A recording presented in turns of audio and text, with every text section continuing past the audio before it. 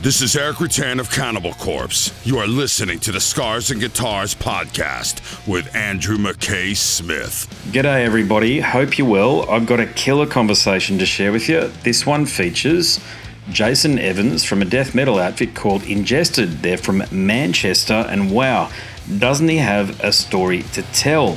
Now, the catalyst for our chat is due to an Australian tour. Ingested will be performing alongside of Maddie Wilcock and Co. in Werewolves and Archspire from Canada as well.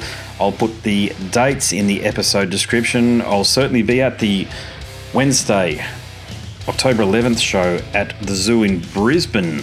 Look forward to potentially catching up with the guys there.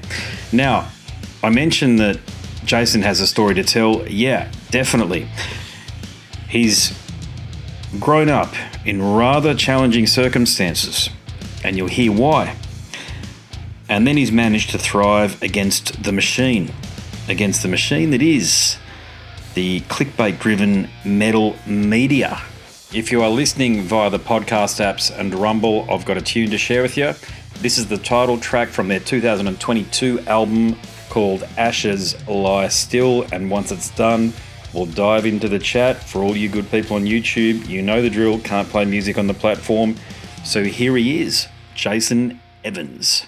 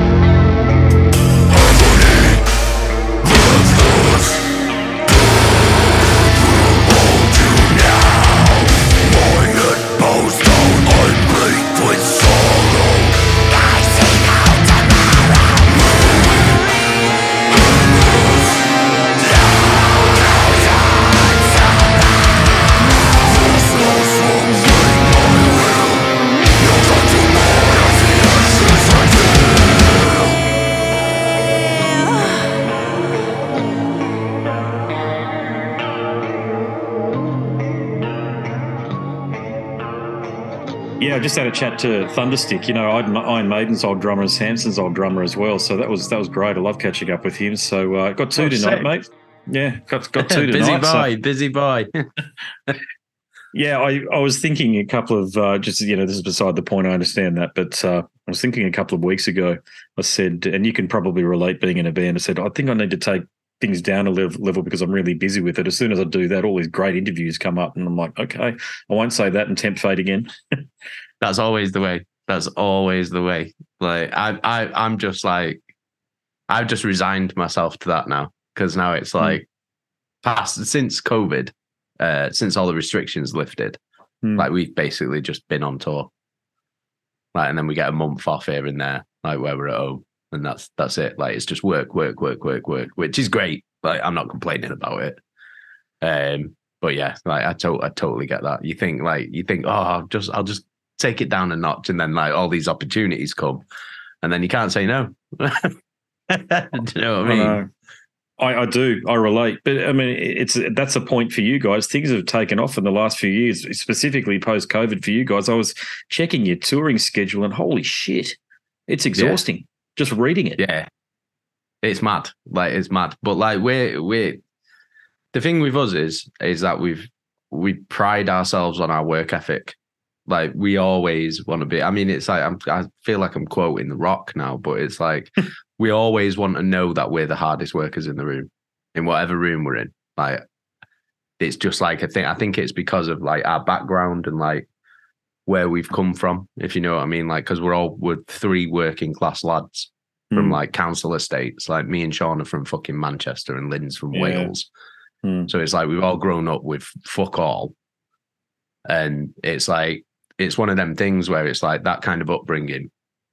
It's like it'll make you or it'll break you. So in regards of like, there's loads of people who grew up on the council estate that were all my age that I know of, that I went to school with, who allowed that sort of environment and that sort of, because it's being poor basically.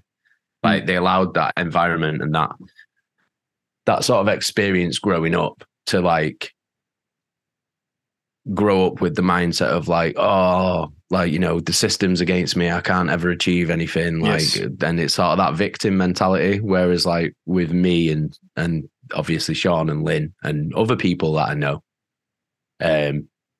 they've grown up with, nah, fuck that. Like, do you know what I mean? And it's sort of like, what do I have to do to get to where I want to be? And it's sort of like it'll either make you or it'll break you. Do you know what I mean? It'll either instill a work ethic in you or it'll make you do fuck all for the rest of your life. It's just one of them things. It just depends on the person. And with me, Lynn and Sean, it's like our work ethic is second to none. Like you said, we're always on tour. We're always writing and recording albums. We're always doing because this is what we've always wanted to do. Like for all three of us, since we were like fucking young kids. Do you know what I mean? All we've ever wanted to do is be in a band. Like I've had normal jobs. I used to be a restaurant manager. So did Lynn. Sean used to be a postman and shit while we were doing the band. And it's like, that's shit. Do you know what I mean? I don't want to work for anybody else. I want to work for me. Like I want to work, like be Lynn and Sean working for ourselves. Like we're our own bosses. Like we call the shots. We're the band. Do you know what I mean? And it's sort of like, it's to get to that point where like I say, you're working for yourselves. That's from where we've come from to where we are is an awesome feeling, because it's like we've never had any help. We've never had any leg ups or handouts. Like we've never been industry darlings or anything like that. Do you know what I mean? Everything we've got, we've fought for and we've earned it. And like where we are, we deserve that spot because we've put the hard work in.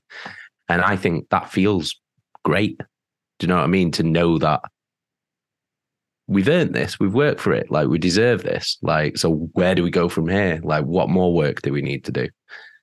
And that's kind of like, I don't know. I think it's just like the working class attitude, especially like from like Northern England where we're from. It's sort of like, get it done. Do you know what I mean? It is, but I've got some insight, and I can only imagine too. A couple of Anglo-Celtic kids in a housing estate. It's a bit like southwestern Sydney and a housing commission block down there. A couple of long-haired Anglo-Celtic kids. I mean, you guys, how the hell did you escape the extreme violence that could have been visited on you? Oh, mate. Like, well, this is the thing. Like, growing up on a council estate, it's like, especially like being, well, what it was called then. Like, we're talking like late 90s, early 2000s. We were called moshers by like all the, I don't know, we called them scallies, but I guess you could call them like jocks or whatever, like the British equivalent of jocks, like chavs, basically. And like every day school was like hell. Like, you're getting the shit kicked out of you, you're fighting all the time, you just constant bullying. But again, it's one of them things that it'll either temper you like a steel sword, or you'll allow it to break you. Do you know what I mean? And like, for me personally, I think it was shit, but it's like, it's made me into the person that I am today with the mindset that I have today. Like, I'm very strong willed to shit like that now. Do you know what I mean? Because it's like, I've seen violence, I've experienced violence. Like, so it's like, it's toughened me up, basically.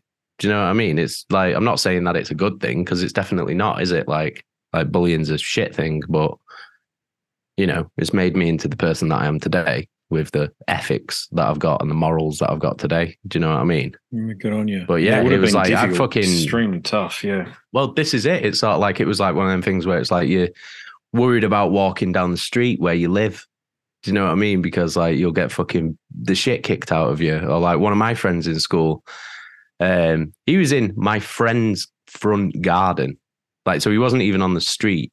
I think we were about 14, and one of these chav guys picked up this metal bar and fucking smashed him around the fucking head with it. And he had to go to hospital, and all his head's fucking pissing blood out and everything. That's what I mean. That kind of shit. Like, and the only reason that was because of how he was dressed.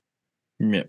Because he had like band t-shirts on and baggy jeans, and he had like longish hair, or he might have had spiked hair at that point. I can't actually remember, but it's bullshit. Like, though, that's the shit. Like, do you know what I mean? But that's it though. It's like when you're living in like I guess like a lower class environment, it's like that kind of shit happens. But I mean, I guess it can happen anywhere, can't it? Violent. It's not just about the environment. It's about the fucking individuals in it. Violence. Do you know what I mean? If you're predisposed to violence, then you're predisposed to it. Like. But it's that, to your point, it's that hopelessness that housing commission or council estates are in the UK. The same thing, okay? But it's the hopelessness that they breed. And like, people could say, oh, it's not politically correct or what have you, but you've lived it and I've seen it. And it breeds this thing where people just don't feel like they can ever step above the position or the station in life that they're in. So that totally makes sense that you've got this attitude of, are we the hardest working people in the room? Well, we're not. Let's get to it. Yeah, exactly. Well, that's exactly what you just said. That's what I mean about that kind of environment. It either makes you or it breaks you.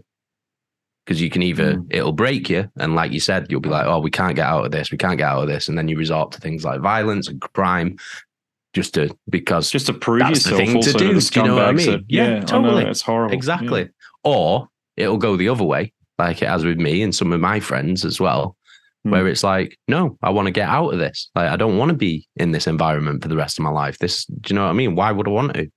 And then it hardens you, and you become more goal driven, and you want to get yourself out of that shit. But yeah, I think a lot of that attitude makes Ingested what it is. Do you know what I mean? Because I mean, like, especially with me and Sean as well, like, we're from Manchester, so it's like we've got that northern attitude that Manchester sort of like, some fuck you. Like, do you know what I mean? Like, you fucking trying to tell me that I can't do something or I can't achieve it? Fuck you. Like, do you know what I mean? We'll do it out of spite. We'll go out and achieve what you said that we can't achieve just to show you that we can. Like, yeah. But that's always been that sort of like northern swagger. That's a Manchester characteristic. Totally. It's always been like a huge part of Ingested. Because I mean, like, my biggest influence isn't even the metal band. My personal biggest influence in music is because I was born in 87. So I grew up through the 90s. And in the 90s, there was this band from Manchester called Oasis who came up from 10 minutes over that way, council estate. None of them had a job, absolute pot, not even a pot to piss in, just like me. And they became the biggest fucking rock band in the world. Do you know what I mean? So to see that, where they've come from exactly the place that I'm from, exactly the same environment, and then to completely dominate the world, that's amazing. Like, that's amazing. So that inspires me, because I'm just like, well, if they can do it, do you know what I mean? It's like anyone can do it. Like, so all you got to do is just do it. Like, do you know what I mean? You just got to find the way to do it and then fucking do it. Like, yeah. And I was talking to Mark Day, Happy Mondays, of course. They're a Manchester band. yes, of course. Of course, I do. Yeah. Just had a great chat with Mark Day last night, and I dived into the history before I had the chat with him. I've always liked Happy Mondays, even though I'm a metalhead. I just thought they were one of those bands who had a great groove and some dance characteristics, and they kicked off rave culture. All that stuff comes from where, probably to your point, 20 kilometres from where you're sitting right now, or less in terms of the radius. But we were talking about how the London scene, so the London executives, they couldn't have given a shit about the northern bands and the factory record scene and the Hacienda scene and this sort of thing. It was really something where those bands were just, they had to find their own way in an environment where there was they had to beat down the door. They had to exactly that path. So that's the attitude that you come from. So whether you're an Oasis, Happy Mondays, or Ingested, the same philosophy applies. Yeah, totally. Because all we've ever, like, the industry in the UK, like up until about, well, probably still happening now, but like till around about a year ago or whatever. So like for the first 17 years, the metal industry, like the media and the industry in this country, all they've ever done is shut the door in our face. All they've ever done, like, is shut the door in our face over and over again, because we've never been the media darlings in the UK. Do you know what I mean? Like, we've always been these rough fucking guys from council estates, Manchester. Lynn's from a fucking council estate in fucking the arsehole of nowhere in Wales, like in the fucking valleys. Do you know what I mean? We've never been what they wanted to push. And like you said about like factory records, the Hacienda, like the Manchester scene in the early 90s, you had to bang that fucking door down because they don't give a shit. Like, and that's what we've had to do. Because it's like, if you look at the stuff that we've achieved and the career that we've had so far, like, we're fucking 3 working class guys from England that have took a fucking death metal band and toured all over Europe, toured all over fucking America, had like sellout shows, headline shows in America, done massive tours. And nobody in the industry in the UK has ever given a shit about us. And it's like, we've achieved more than loads of these bands that you're fucking sucking off. Like, do you know what I mean? And you're just ignoring us. Well, fine. Okay, then, if that's how it is. And here's where the fucking Manchester attitude comes in. I'm just like, fuck you. Like, fuck you. We'll achieve everything in spite of you. In spite of you closing the doors on us, in spite of you ignoring us and acting like we don't exist, we will achieve everything. Do you know what I mean? And then when all's said and done, don't give a fuck. Do you know what I mean? Fuck you. Like, Do you get, actually, I'll just do a time check. Dicey sent through the schedule. It looked like we're only on 15-minute blocks, or have I got more time to chat with you? It's fine. You're my last interview for today now. So. Thanks. Great. Yeah, he normally does that with me because he knows what I'm like. So, But no, that's great. And the success that you've had, has Kerrang, I can't even say terrorise anymore because they haven't been around for years, but those mastheads, like, is it Metal Hammer? I don't even know whether they're still around. They don't give a fuck about us. They don't give a fuck about us. They've never given a fuck about us. Kerrang, we've never been in Kerrang. Metal Hammer, I think, did like a review of one of our albums, or maybe they reviewed a couple of our albums. But they've not done an interview and a centerpiece where they've talked about... No, none of that shit. Like, none of that shit. None of this. Oh, you're doing a headline tour in America and like most of it's sold out. That's amazing for a UK band. Wow, that's fucking awesome. Maybe we should get you on the fucking magazine. Nope, none of that shit. Oh, you're touring with Cannibal Corpse, the biggest death metal band of all time. Nope, don't want to know about that. Oh, you're doing the tour you've just done an American tour with Lorna Shore, and now you're doing a fucking European tour with Lorna Shore, one of the biggest fucking bands in extreme metal at the moment. Nope, don't give a shit about that. Like, do you know what I mean? You're going to Australia for the first time ever.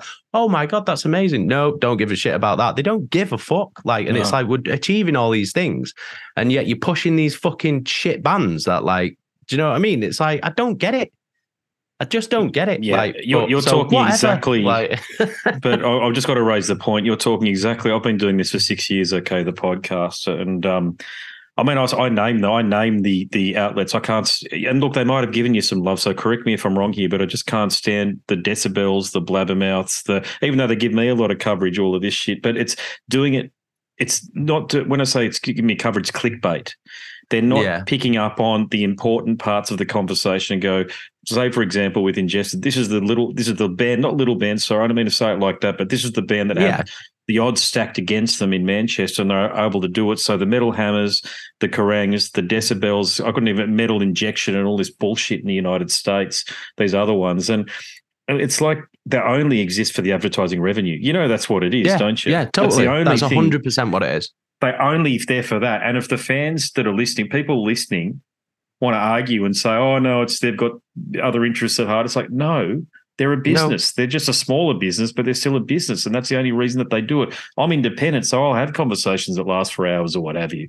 Okay, I've already got a job. Okay, but when it comes to the band, it's a bit of a different story because you've actually got to kill a back catalogue. You've got 10 combined EPs and albums. Okay, yep. You've proven that you can do it, and you've actually got to the point now where it's only up. Okay, so at what point do these mastheads kick in and go, okay, a bit like the story with the ex-members of Cradle of Filth, like Stuart Answers, God rest his soul. They just don't reach out and have conversations with these people. No. The guys that actually wrote the fucking albums. He wrote Cruelty and the Beast with Nick Barker. I know they don't care. Yeah. They don't give a shit. They don't give a shit. They don't give a shit. They absolutely don't give a shit. And it's like, I'm now at the point where I'm just like, I don't give a fuck now. Do you know what I mean? Because it's not like you used to be like, oh, I really want to be in Kerrang, really want to be in metal, I really want to be on this website, blah, blah, blah, blah, blah.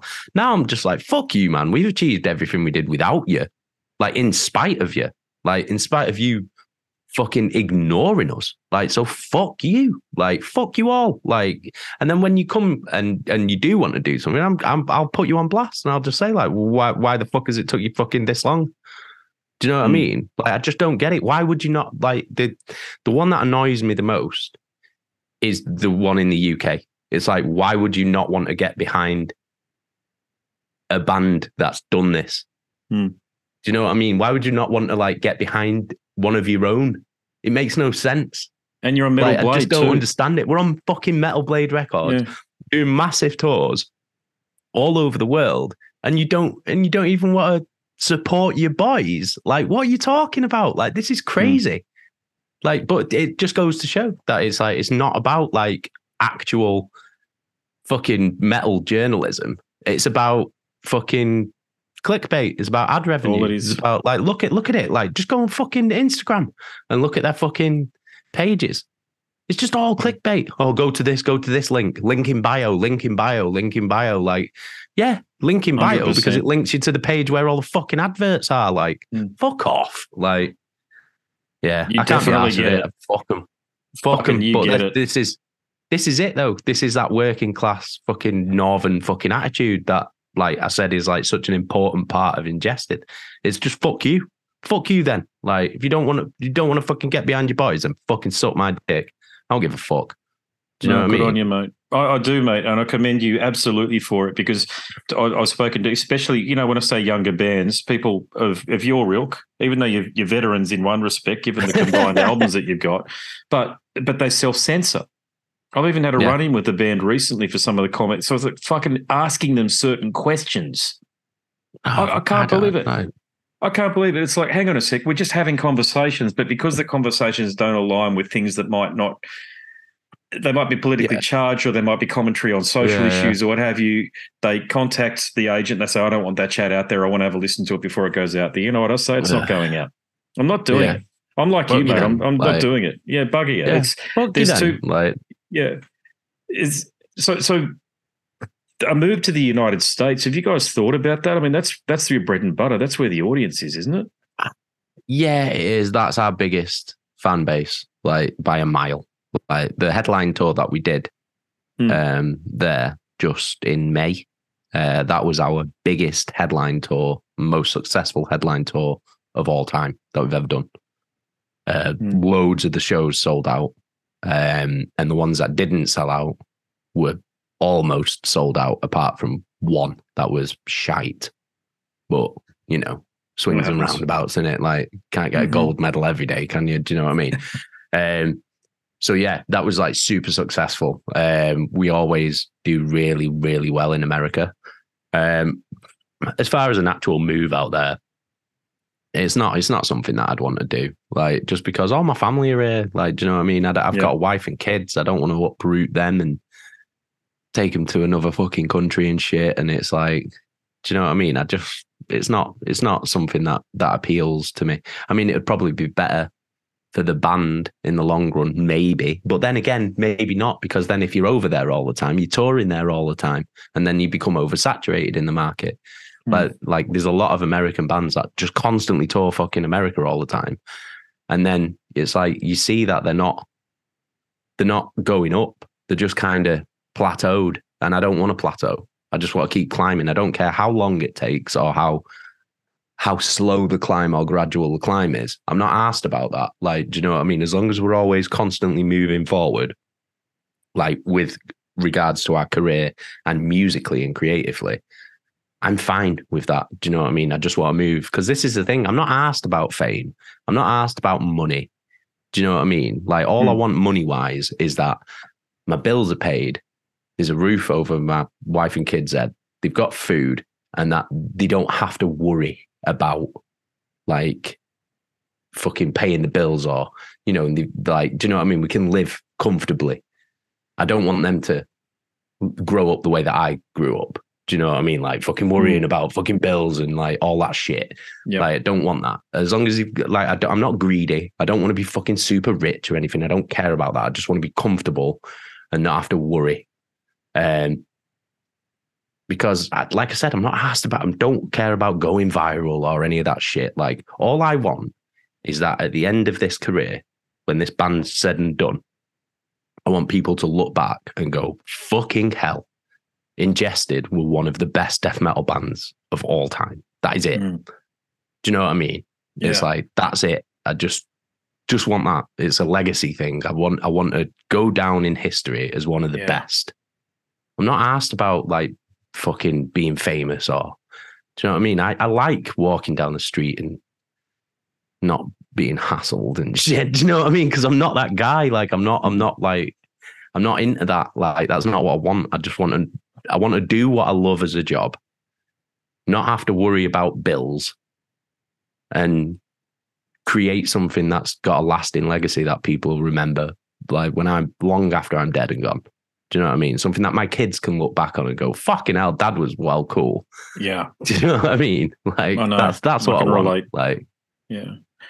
Talking about kids and family, is that your biggest challenge, finding balance between being away for so long and then coming back and, you know, fitting back into family life again? Yeah and no. I mean, my wife's an absolute soldier. She's amazing. Like, she's fucking brilliant. We got together. I was already in the band when we got together, and so she knew what my goals were and what I wanted to do as a career. Didn't try to change you either from the sounds of things. No, never. She told me to quit my job when the rest of the band was like, right, I think we're getting to a point where we can do this full time now and we don't have to have jobs. I had a job as a restaurant manager, like good, decent money. Yeah. Do you know what I mean? Good job. Like, would have been a long career, probably. Yeah, exactly. Yeah, it was a proper career. Like, I was good at it as well. But it wasn't what I wanted to do. Like, this is what I've always wanted to do. Like, ever since I saw the Pantera home videos when I was like fucking 13, like, I was just like, that is it. That is what I want to do. And she knows that. And she was like, I was like umming and ahhing, because obviously I'm like, it's a bit of a financial risk. Like, at the time we only had one child. And I'm just like, what do I do? What do I do? What do I do? And she went, quit the fucking job. Go and do the band. She was like, why are you even thinking about it? She was like, this is everything you've ever wanted to do. Do it. I was like, but what about like, and she's like, we'll manage. we'll figure it out. Don't worry about it. And so I go away for like a month, maybe a month and a half on tour, and then she's at home with the kids. She also works like a couple of days a week as well. Like she's a trooper. She's an absolute soldier. Like I wouldn't be able to do anything that I do without her. Yeah, and when I'm on tour, I FaceTime her and the kids every day. Yeah. Even if it's only for 10 minutes or whatever, like, because obviously it depends where I am in the world and that, like, so I speak to him every day. So yeah, when I get home, it's like I get to be a full-time dad, which is something that when I had a full-time job, when I was working, like doing the restaurant managing, so like sometimes I'd be there from like 8 a.m. till like 1 a.m. And maybe I'd be working 5, 6, sometimes 7 days a week. Do you know what I mean? So I'd never be home. Like I'd never be home, even though I was sleeping at home. I was never at home. I was never present. Whereas whereas now, now it's like, yeah, all right, I might go away for 5 weeks to work, but then when I come home and I've got a month off or whatever, I'm home. Like I'm present. I'm here. Like I'm full-time dad mode. Like which is fucking great. So it's like I spend, even though like I've been on tour for the past 2 years, I spent more time at home with my family than I ever did when I had a full-time job. Yeah. So yeah, it's great. It's great. It's like obviously like that's the hardest part of touring is like being away from the wife and kids because I miss them like fuck. But you know, it's like this is what I was born to do. Do you know what I mean? This is what I know I was made to do. Like because I love doing it so much. Like, do you know what I mean? And it's like, that's it. I couldn't do anything else. Like, and it's like, it's going back to, it's like, I don't, obviously like with doing the restaurant managing and doing all these other jobs, because I've worked since I was like, when did I get my first job? My first job, I was 12 years old and I got a job cleaning the car park of a pub because I was too young to get a paper round. This is what I mean about growing up in that environment. I wanted to work. I wanted to earn money to get out of where I was.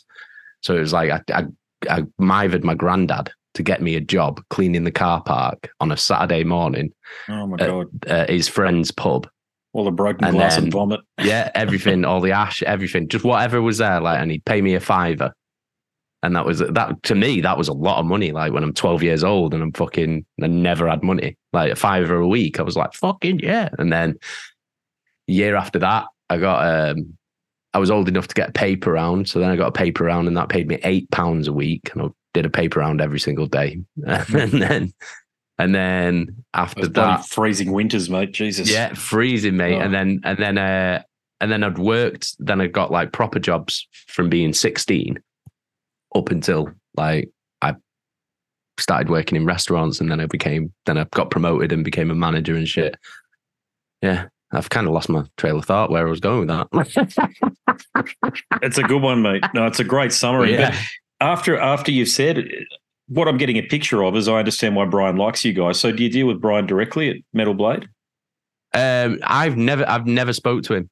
I've never spoke to Brian. Not yet. I'm hoping to meet him soon.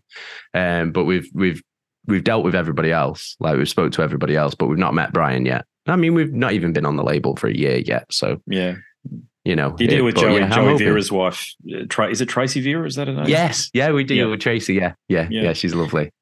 Yeah, Joey's fantastic. He's one of my bass heroes. So I got to speak to him only a couple of years ago. You're going to say recently, yeah. But Tracy seems lovely too, just from her social media feed and the fact that she's married to Joey.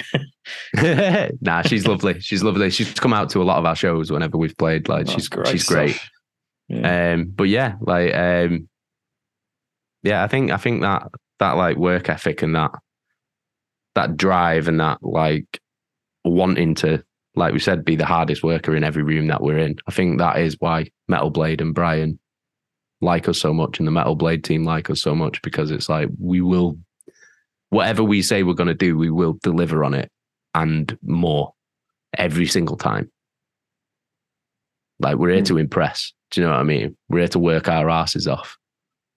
because I we reckon want you it. guys are going to be on that label until you don't want to be, from the sounds of things. Then, because I just finished reading his book a couple of weeks ago, and he just wants bands to be true to themselves and to do their own thing and to have an identity and to be hardworking. That's pretty much summarizes it. Yeah. And that's you guys down to a T. And it's Metal Blade, for God's sake. So you've got this awesome distribution network which can actually help grow the band. You know, you guys will do the touring anyway.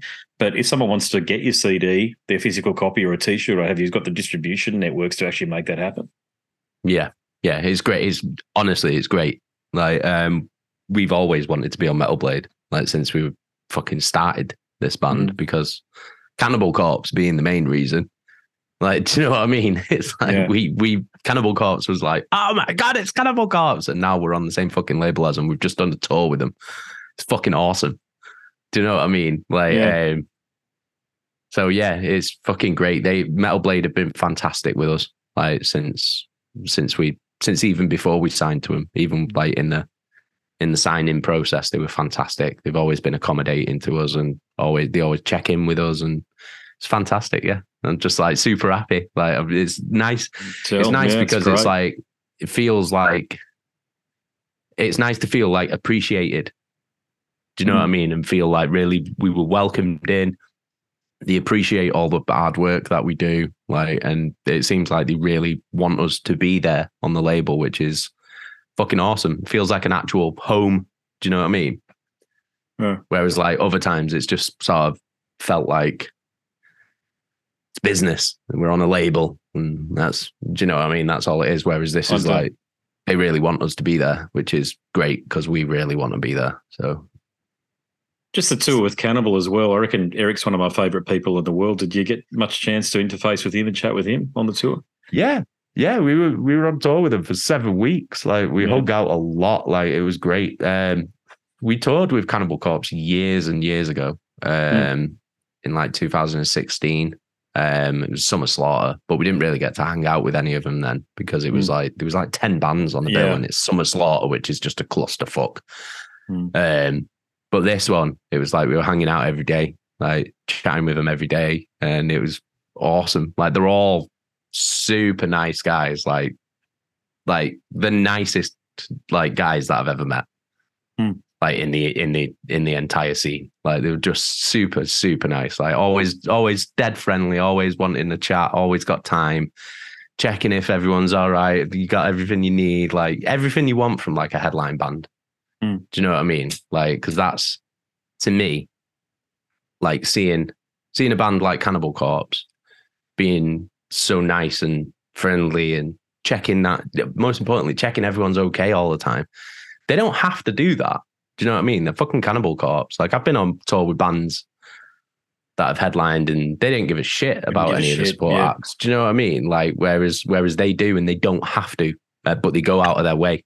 And like, for me, that's inspiring to me. And that makes me want to always be like that on our headline tours. Do you know what I mean? Have the support bands got enough merch space? Has everybody got their buyout? Has everybody sorted? Wow. Is everything okay? Does anybody need anything? Is the like, do you know what I mean? Just checking that everyone's got everything they need. If there's any problems, making sure that all the other bands that are on the supports know that they can come and ask any one of us anything, and it's totally fine. It's not going to be a problem. If it can't be done, it'll be, can't do that, but here's why. What else? What can we do though? Do you know what I mean? Like, it's like, that's super inspiring to me. So that was great. Like, because then we take that the role models on board. We take that shit on board and then behave like that. Like, make sure everyone's okay. So that they think that they're like, well, touring with Ingested is fucking awesome. Do you know what I mean? Like, because I want bands to have a great time and make as much money as possible when they tour with us. That's what I want. Because it's like, you know, like when you go on tour and like they want like merch, like they want merch and shit. Like, I'm always like, yeah, take whatever you want. Like, just speak to our merch guy, take whatever merch you want. And then they're like, do you want some of our merch? And I'm like, no, sell your merch. And then on the last day, I'm going to come and I'm going to rinse you. Like, but I want you to make money first. Do you know what I mean? Yeah. Because that's what I want. I want them to be successful. I want the tour to be successful, not just for us, but for everyone involved. Are you potentially going to look at getting into management? Me, no. I'm happy with doing what I'm doing. Like there's band like Lynn is into band management and stuff, but for me, like that's not what I want. I need to have that. The band is where I put all of my work energy into is that. And then the rest of it is for my family life. Do you know what I mean? My own time, because I think I don't want to spread myself too thin. Yeah, and I'm hearing I'd rather just concentrate on that. Maybe when this is all said and done, maybe when the band isn't doing it anymore, maybe like when I'm too old or whatever, like or my body packs in or whatever, like you never know what happens. Like, do you know what I mean? Maybe then that's something that I'd look into. But while the band's active, like it's not something that I want to do just because I like to have my time for I like being present for my wife and kids, like when I'm not working. Like that's really important for me. But yeah, so, like maybe when the band's over, maybe it's something I'd look into. But. Oh, you could definitely do it, or coaching, that sort of thing, because just with your enthusiasm and your positivity, I think people will feed off that. Particularly, a lot of people have in music, that is their destiny, but they don't believe in it. Whereas you did when you had opportunities to drop it, especially having a stable role and a career and a family as well. I mean, I can only imagine you probably had some family members or close friends saying, I mean, you're crazy to drop that and play music because music doesn't pay anything, but you didn't listen and you went and did it. And 99 people out of 100 would say, hey, actually, you're right. That's great advice. I will stop playing music. But you didn't do that. But you must have had a plan above and beyond that. In other words, you must have had some acumen. Some business acumen. So do you reckon you pick that up from those very early days, just working your way up, picking up all the vomit and broken glass in the pub there? You reckon it comes from that? I think it's more to do with it's the work ethic thing. It's that drive. But then like as I grew older and developed more skills, especially when I started management, like that was where I really started picking up skills in like terms of like how to encourage people. Because like my management style when I worked in restaurants it wasn't I'm telling you what to do. I want to encourage you to think for yourself and go and do it yourself and want to go and do it rather than me sounding like I'm just giving you an instruction to go and do something. Do you know what I mean? Because it's like I wanted to build a team. Do you know what I mean? That will all row the same way and want to help each other and want to get together like and achieve something as a unit rather than go and do that for me, go and clear that table. Do you know what I mean? So like I'd be out there doing the work with them. You know what I mean? Like, because I want to show you that I'm doing it. I'm never going to ask you to do something that I wouldn't do myself. Do you know what I mean? Yeah, and most management is, in my experience, especially as a young fellow, was just about telling you what to do and admonishing you when you didn't do it quick enough. That was so typical of the middle management type. I'm still like that to this day. I've got a very strong distrust of middle management types. It takes me a while to warm to people when they're in those roles because I've got to see them in action. It can take up to 18 months. And I'm very, very fortunate at the moment in that I'm an independent operator these days. I still have a boss, but she just lets me do my thing because she trusts me. But it takes a while to get to that point with people, doesn't it? And it can burn you out. That's the other thing. You can get burnt out and you hate your job. And especially if you've got a family, the last thing you want to do is come home and be a prick around them. Exactly. If you've been dealing with assholes all day yourself. Exactly. And like working in restaurants, my God, we had to deal with some assholes. Like it was fucking crazy. But it was like, again, it was about learning those interpersonal skills where it's all like you got to, like a lot of people take it personally.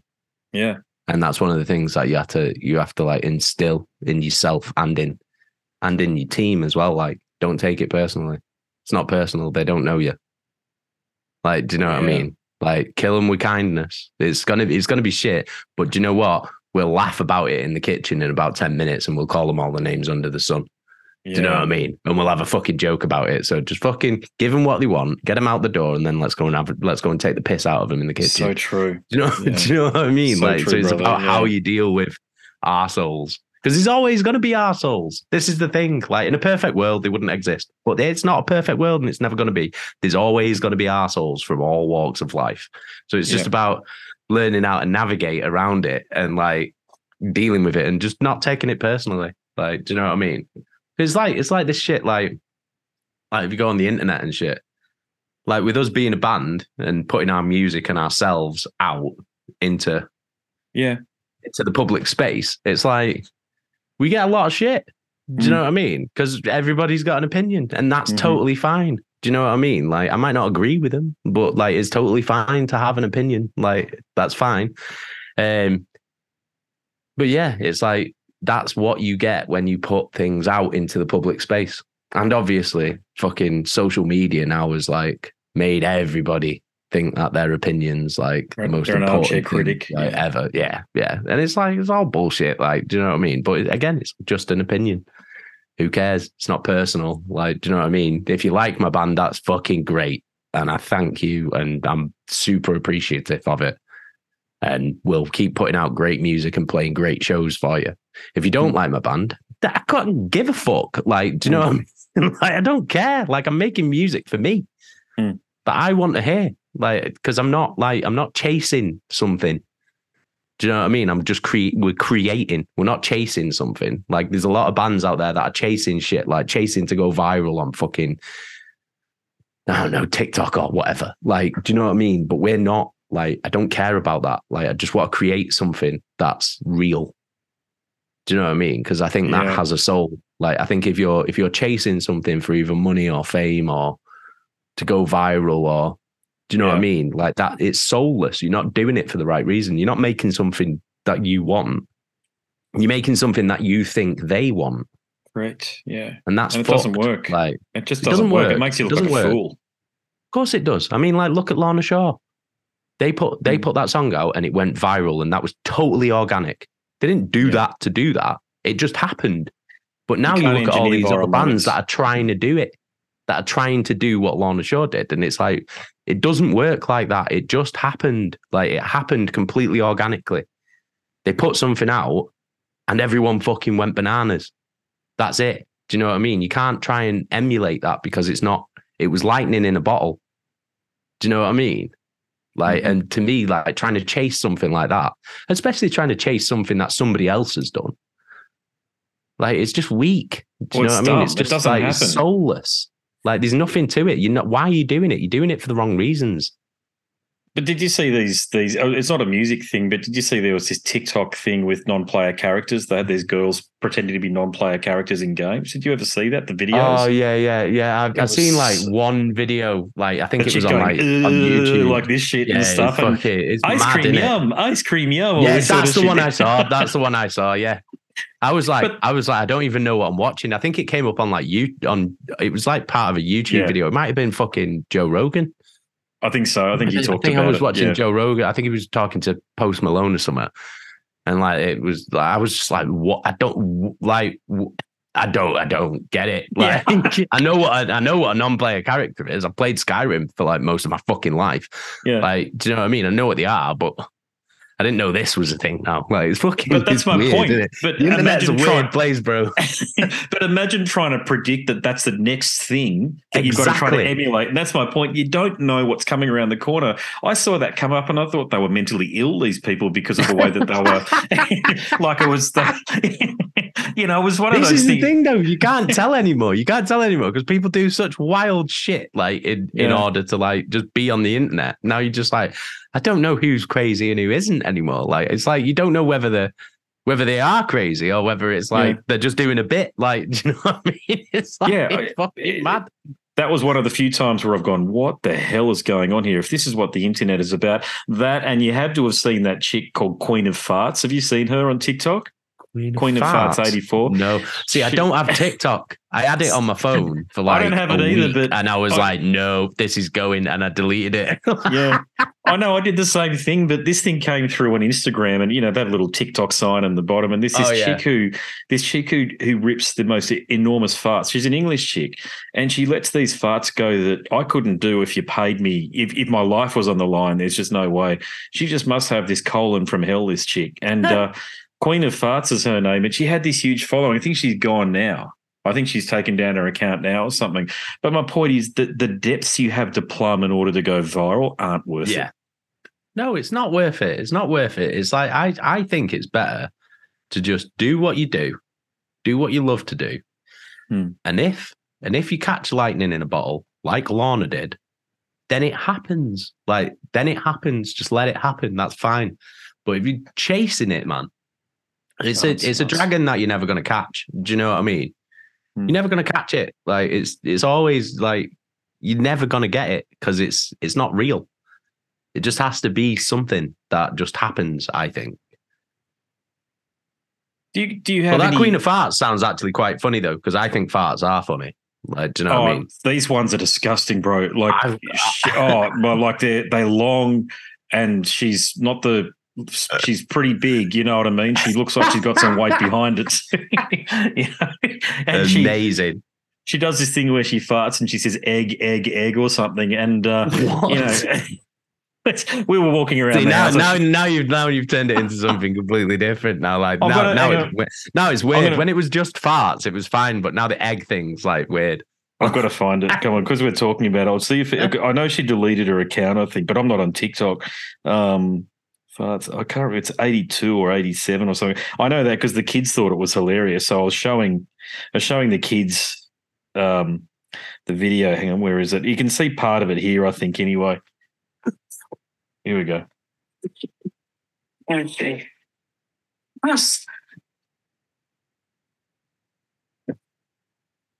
Hang on, that's not the bad one. This is the bad one.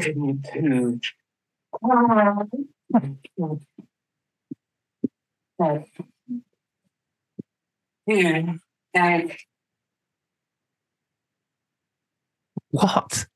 Yeah. It's just all these videos like that. Her account was just full of them. And like, oh, God help us, but the kids, I've got 2 daughters. They're just, I mean, that sort of stuff is just manna from heaven in terms of laughing for the rest of the night. But somebody's done that. And the point is that, like, you would never have, when the internet was created or when it was first coming through in the mid-90s, and it was called the information superhighway, and, there was all this side, and Carter was around and all these sort of things, you would never have predicted that this is one of the endpoints. This is one of the roads that it goes down, someone recording their farts. So, where does it go from here, though? That's the real question. I think it's where does it go from here? Like, do you know what I mean? Like, wherever Google Glass is headed, I think is where it goes, where people are just going to immerse themselves on Neuralink. That's got to be where it's headed to. The Elon Musk technology.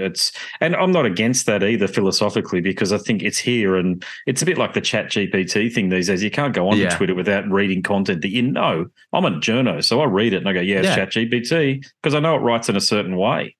Yeah, because it's. When you write, people are even getting fucking AI to write music now. Oh, it's horrible. Have you seen that AI metal band? Completely artificial intelligence metal band. I can't remember what the fuck it's called. If you put it in on YouTube, after we've had the conversation, put it in on YouTube, put AI metal band, and it'll come up, and it's a music video, and it's like a computer generated music video, and it's the band are like orcs and shit. Do you know what I mean? Yeah. And the music is completely AI generated, and it sounds like fucking a man and a half. Oh wow, it's mad. Okay. Like, it's completely like so. Give it 20 years, maybe bands like me will be completely obsolete. Well, the way I look at it is, need us anymore. Yeah, that's possible. But the way I look at it is, when you go back and you listen to a lot of the electronic music from the late 70s and early 80s, I mean, how bad does it sound? When the technology was in its infancy, and there's some stuff that used the Fairlight machine that survived, like the Frankie Goes to Hollywood stuff or what have you. But a lot of that other shit just sounds terrible. And it's not stuff. Yeah. But that stuff was still programmed by humans, though. Like, do you know what I mean? I know. That still had the human element to it, whereas the AI like music isn't. it's just AI generated. Like it generates everything. It writes it all. It generates the sound, the vocals, everything. It's all AI generated, which is mental. Like maybe the next at least like generation, Kraftwerk and that were creating electro music by actual humans doing it. Like, do you know what I mean? Oh, I do. Yeah, I've listened to there's the bloke or whoever it is that does the Michael Jackson stuff, creates new songs that sound like Michael Jackson. There's the Beatles one. There's definitely the Metallica one, but it all sounds like shit to me. I listened to it and it's vaguely sort of resembles it, but it's decades away potentially of actually replacing the real thing. I was talking to Thunderstick just before I got on the call to you, and the big thing these days, and you might have noticed this in your travels, but the tribute or the cover thing. So the Iron Maiden cover or the Slipknot cover band, they're selling tickets to thousands of people these days. It's crazy. Like it's mad. Yeah, it's I've never understood that. Like I've never, like, do you know what I mean? Because it's like, guys in Dragon how are they Force selling so many fucking tickets? Like, how are you selling so many tickets? Mate, they tour here. They come from wherever they come from, and the System of a Down show, for example, the world's biggest one, is from the UK, and it's got the members of Dragon Force in it.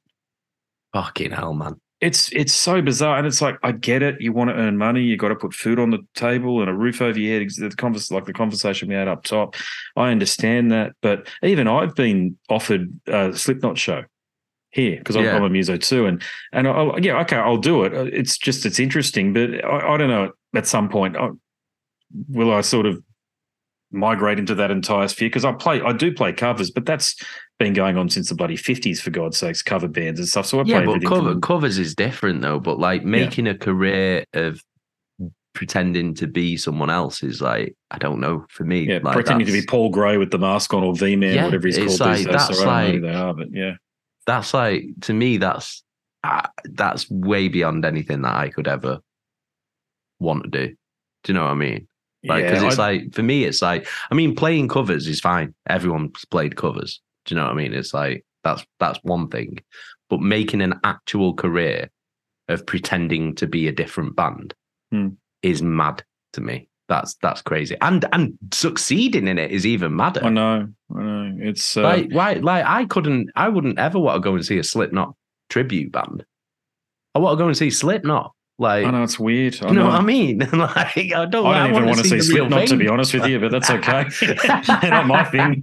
I remember, I saw them in year 2000 when they were apparently the hottest thing that ever existed. And I thought they were garbage, to be honest with you. It just sounded like bang. It sounded like that. Honestly, you know what it sounded like to me? It sounded like that Metallica album that came out a few years afterwards with the tin can drum sound. Oh, Saint Anger. That is the worst drum sound I've ever heard.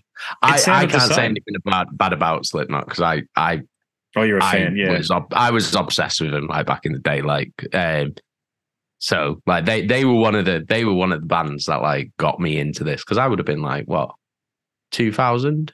When did their first album come out? Because I remember the first album, 1999. I remember getting 99. I did buy that actually. I'd have been 12. I'd have been 12 when I got that album. So that was like very early on in me getting into metal. So like I have to give them props, because I was a big fucking Slipknot fan. I still like Slipknot now. I like the earlier stuff. I don't really give a shit about the stuff they put out nowadays. But like those first two albums are shit off for me. Like, I know what you're saying. It was just tough for me as an old school Morbid Angel, Suffocation, Cannibal Corpse fan, Deicide, Obituary. You know, you listen to these bands, and then this new hottest thing comes along. It's like, it just sounds like white noise. I can appreciate that it's still extreme, but where's the Trey Zagtoth Blitzkrieg guitar solos, Eddie Van Halen style guitar solos and stuff that I was conditioned to listen to. But look, every band's got their generation. You know what I mean? A heap shit on them. It's just exactly. It was one of those. If it weren't for them. Yeah, I wouldn't have got into Suffocation and Cannibal Corpse and Dying Fetus, and like that. They were my sort of not necessarily a gateway, but at least a bridge over to that extreme blast beats and all the harsh vocals and stuff like. And if it weren't for them, and Fear Factory, early Fear Factory, if it weren't for those two bands, I probably wouldn't be listening to death metal, to be honest. Like, because it's like I heard that, and then I was like, well, how extreme does it go? Like, do you know what I mean? And then I start getting into the Suffocations and the Cannibal awesome. Corpses and an Obituary, and that's like basically. So I have to thank them for getting me into what I'm into, basically. Yeah. Have you been keeping up with what's, not that I think anything's going on with Morbid Angel, but are you a fan of the band and you know what's going on there? I like Altars of Madness, and I think is it Covenant? There's two Morbid Angel, but Morbid Angel were never really one of the death metal bands that I was like super into. Wow. Okay. They were like, I don't know why. I loved Altars of Madness. I think Altars of Madness is a great album. But like, I never really, don't know. I just, you know, like when something just doesn't grab you, like Suffocation grabbed me, Cannibal Corpse grabbed me, Fetus grabbed me. But I don't know. I don't know why. Like maybe it just didn't resonate with me. What the hell is happening with the group? I know they had that disaster. That poor bloke died in Chicago, was it? Or just outside of Chicago? You know, when the roof collapsed. And that was terrible. Oh, yeah. Fucking hell, yeah. We were on tour when that happened. That was fucking crazy. We were in America. Yeah. Yeah, it's fucking brutal, that, man. Like, but it's just like, how are you ever going to know that was going to happen? Like, do you know what I mean? It's just a fucking freak fucking disaster, isn't it? Was it like a hurricane or some shit? It was being reported as a hurricane, yeah. But I think... Fucking hell. See, we get cyclones down here, and cyclones may take out entire cities, as you know, towns and stuff like that, just decimate things. And so a hurricane, I always thought, must have been the equivalent, but a hurricane must just be a very strong storm. Yeah, but the structural integrity, super powerful winds in a hurricane. Yeah, the structural integrity of that bloody building that they were playing in was obviously compromised for that to happen. Yeah. So I just first thing I thought was that poor bastard. He was there with his son. So you talk about that intergenerational fucking hell. That's thing, awful. You know. And I read that and I thought, oh, you poor people, you know. And just that it happened at a Morbid Angel show. They've had a run of outs lately. Dre got arrested a couple of years ago for a DUI. I've spoken to his mum before for the show. And she told me some stuff that I didn't put to air and stuff. And he's got Asperger's. She told me that. I think it might be the first time that was revealed. People might have had an inkling, but yeah, you see, he's got a private YouTube channel where you can go and see some of the things that he gets up to on tour, and he's definitely different, no question about that. But he's a fucking genius as well. That's the other thing, and it would just be so sad if he, and I'm not suggesting that he is for any of the fucking peanut gallery listening, but if he can't tour or they can't release new albums anymore for whatever reason because they can't hold down a lineup. And Dan Baden Von, their guitarist, is a top fella as well. He came down here and played bass in Incantation. Really? Yeah. He gave me his pick, actually. Just Morbid Angel. He's got the Morbid Angel thing embossed on it. Yeah, he's a top fella. And they're good people, man. That's the point. They're good people. I just hope it sort of continues. And you're in amongst all of that scene, particularly with the volume of touring that you've done around the United States. You know, guys like me just want some of those old classic bands just to continue going, but mate, they're not getting any younger. And this is the thing. It's like, do you know what I mean? All our legendary like bands in the scene, they're human.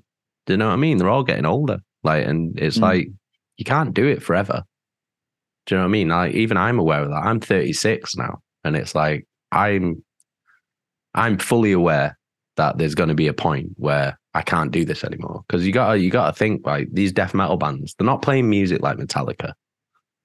Do you know what I mean? You can't get up on stage and play fucking death metal for fucking 3.5 hours when you're in your 50s. You can't do it when you're in your fucking 30s. Like, do you know what I mean? Because it's so extreme and it's so brutal. You can't do it.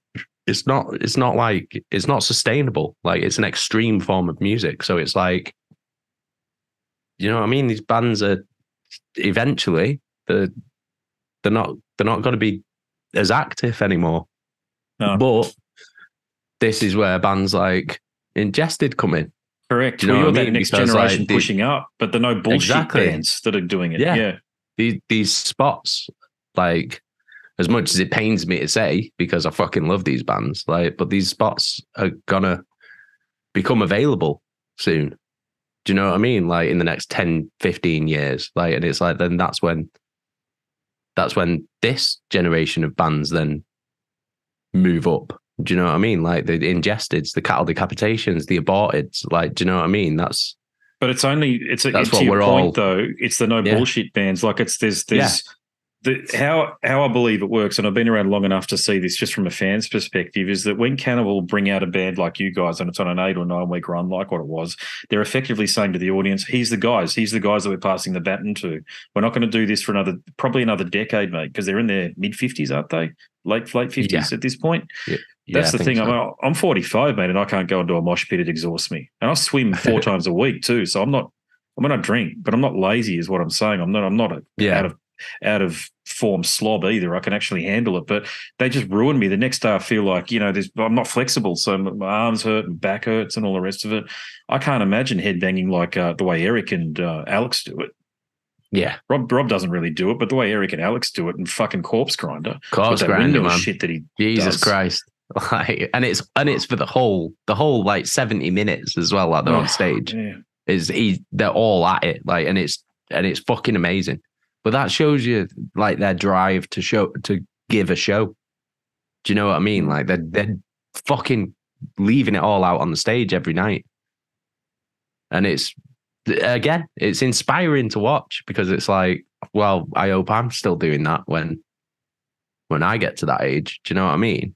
But like you said about like and passing the torch, like I hope that is how it's seen. Like because we deserve it, man. We deserve that spot. We work our fucking bollocks off and we make great music. We put on amazing shows, and we'll always work harder than anybody who stood next to us. So it's like I want that spot. Like, do you know what I mean? I want it.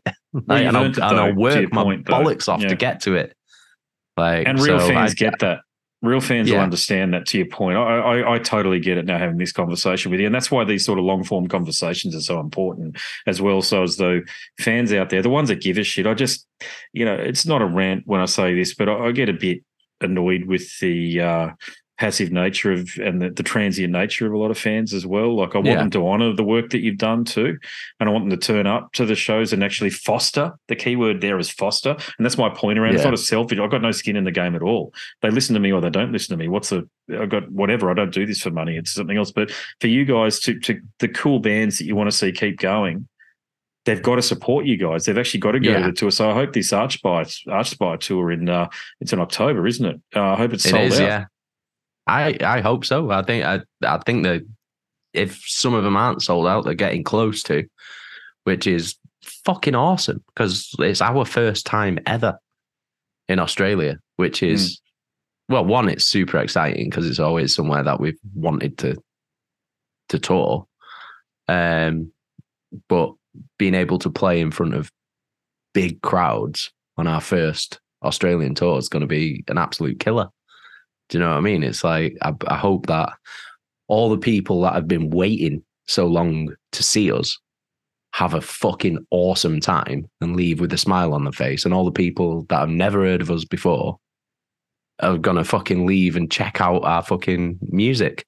Or and buy a t-shirt. I just want to, buy a t-shirt, like anything. Like, I want to make our old fans' day. And I want to make shitloads of new fans. I want to impress everyone. That's the goal for this tour, is to fucking smash it out of the park. Dicey's the man too. I can assure you of that. Dicey's he's done Phil Anselmo, Mayhem, the works, Cannibal, the whole thing, man. And the other thing too is just, as I talk to him sometimes on the phone, he's just a fucking good guy.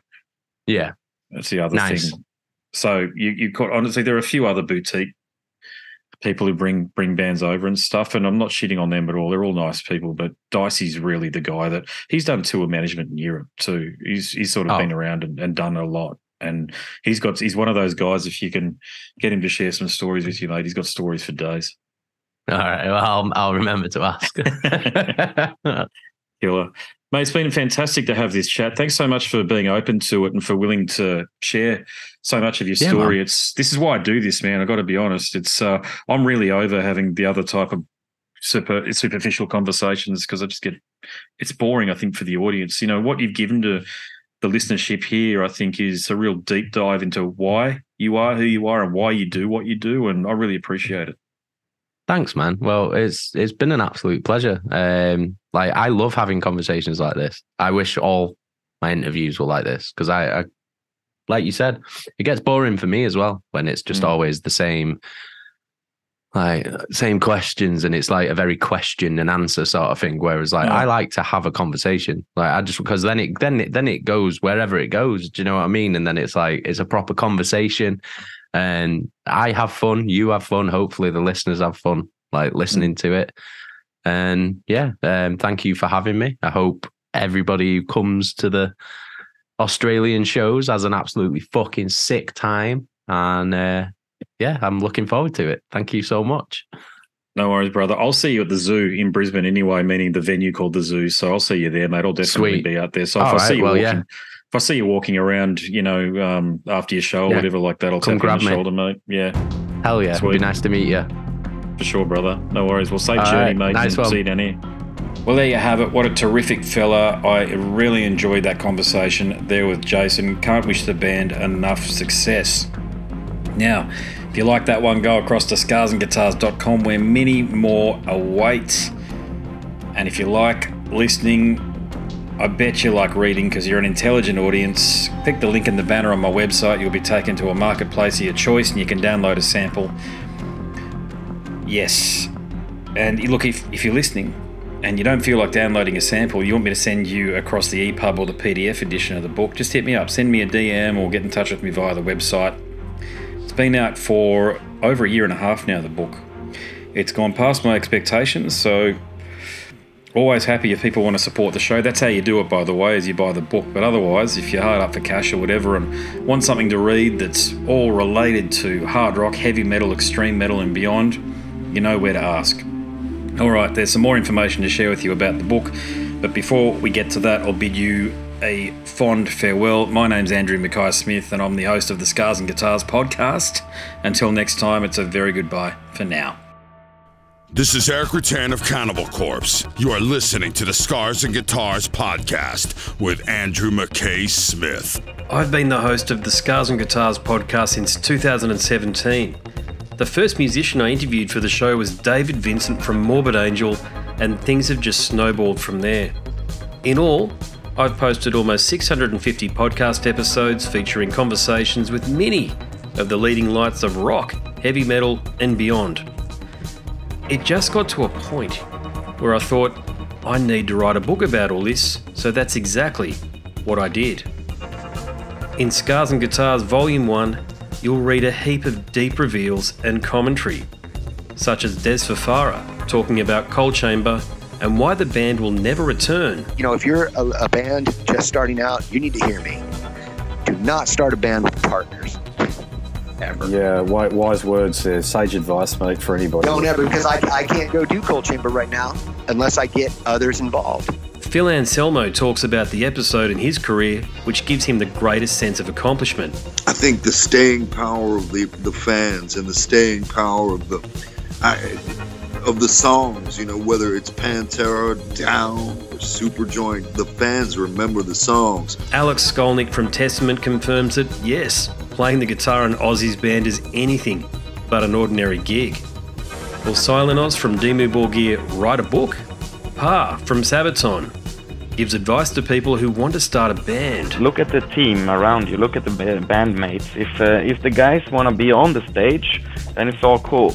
If the guys want to be backstage, then it's not going to be cool. Current and former members of Cradle of Filth discuss the band's seminal 90s material. Read about the reaction to George Lynch and Mark from Suicide Silence's comments when they throw shade at then President Donald Trump. We have this idiotic monster, this egotistical, self-aggrandizing, complete piece of shit in there. I just can't understand how we've gotten to this place. And yeah, we kicked a hornet's nest with Sepultura.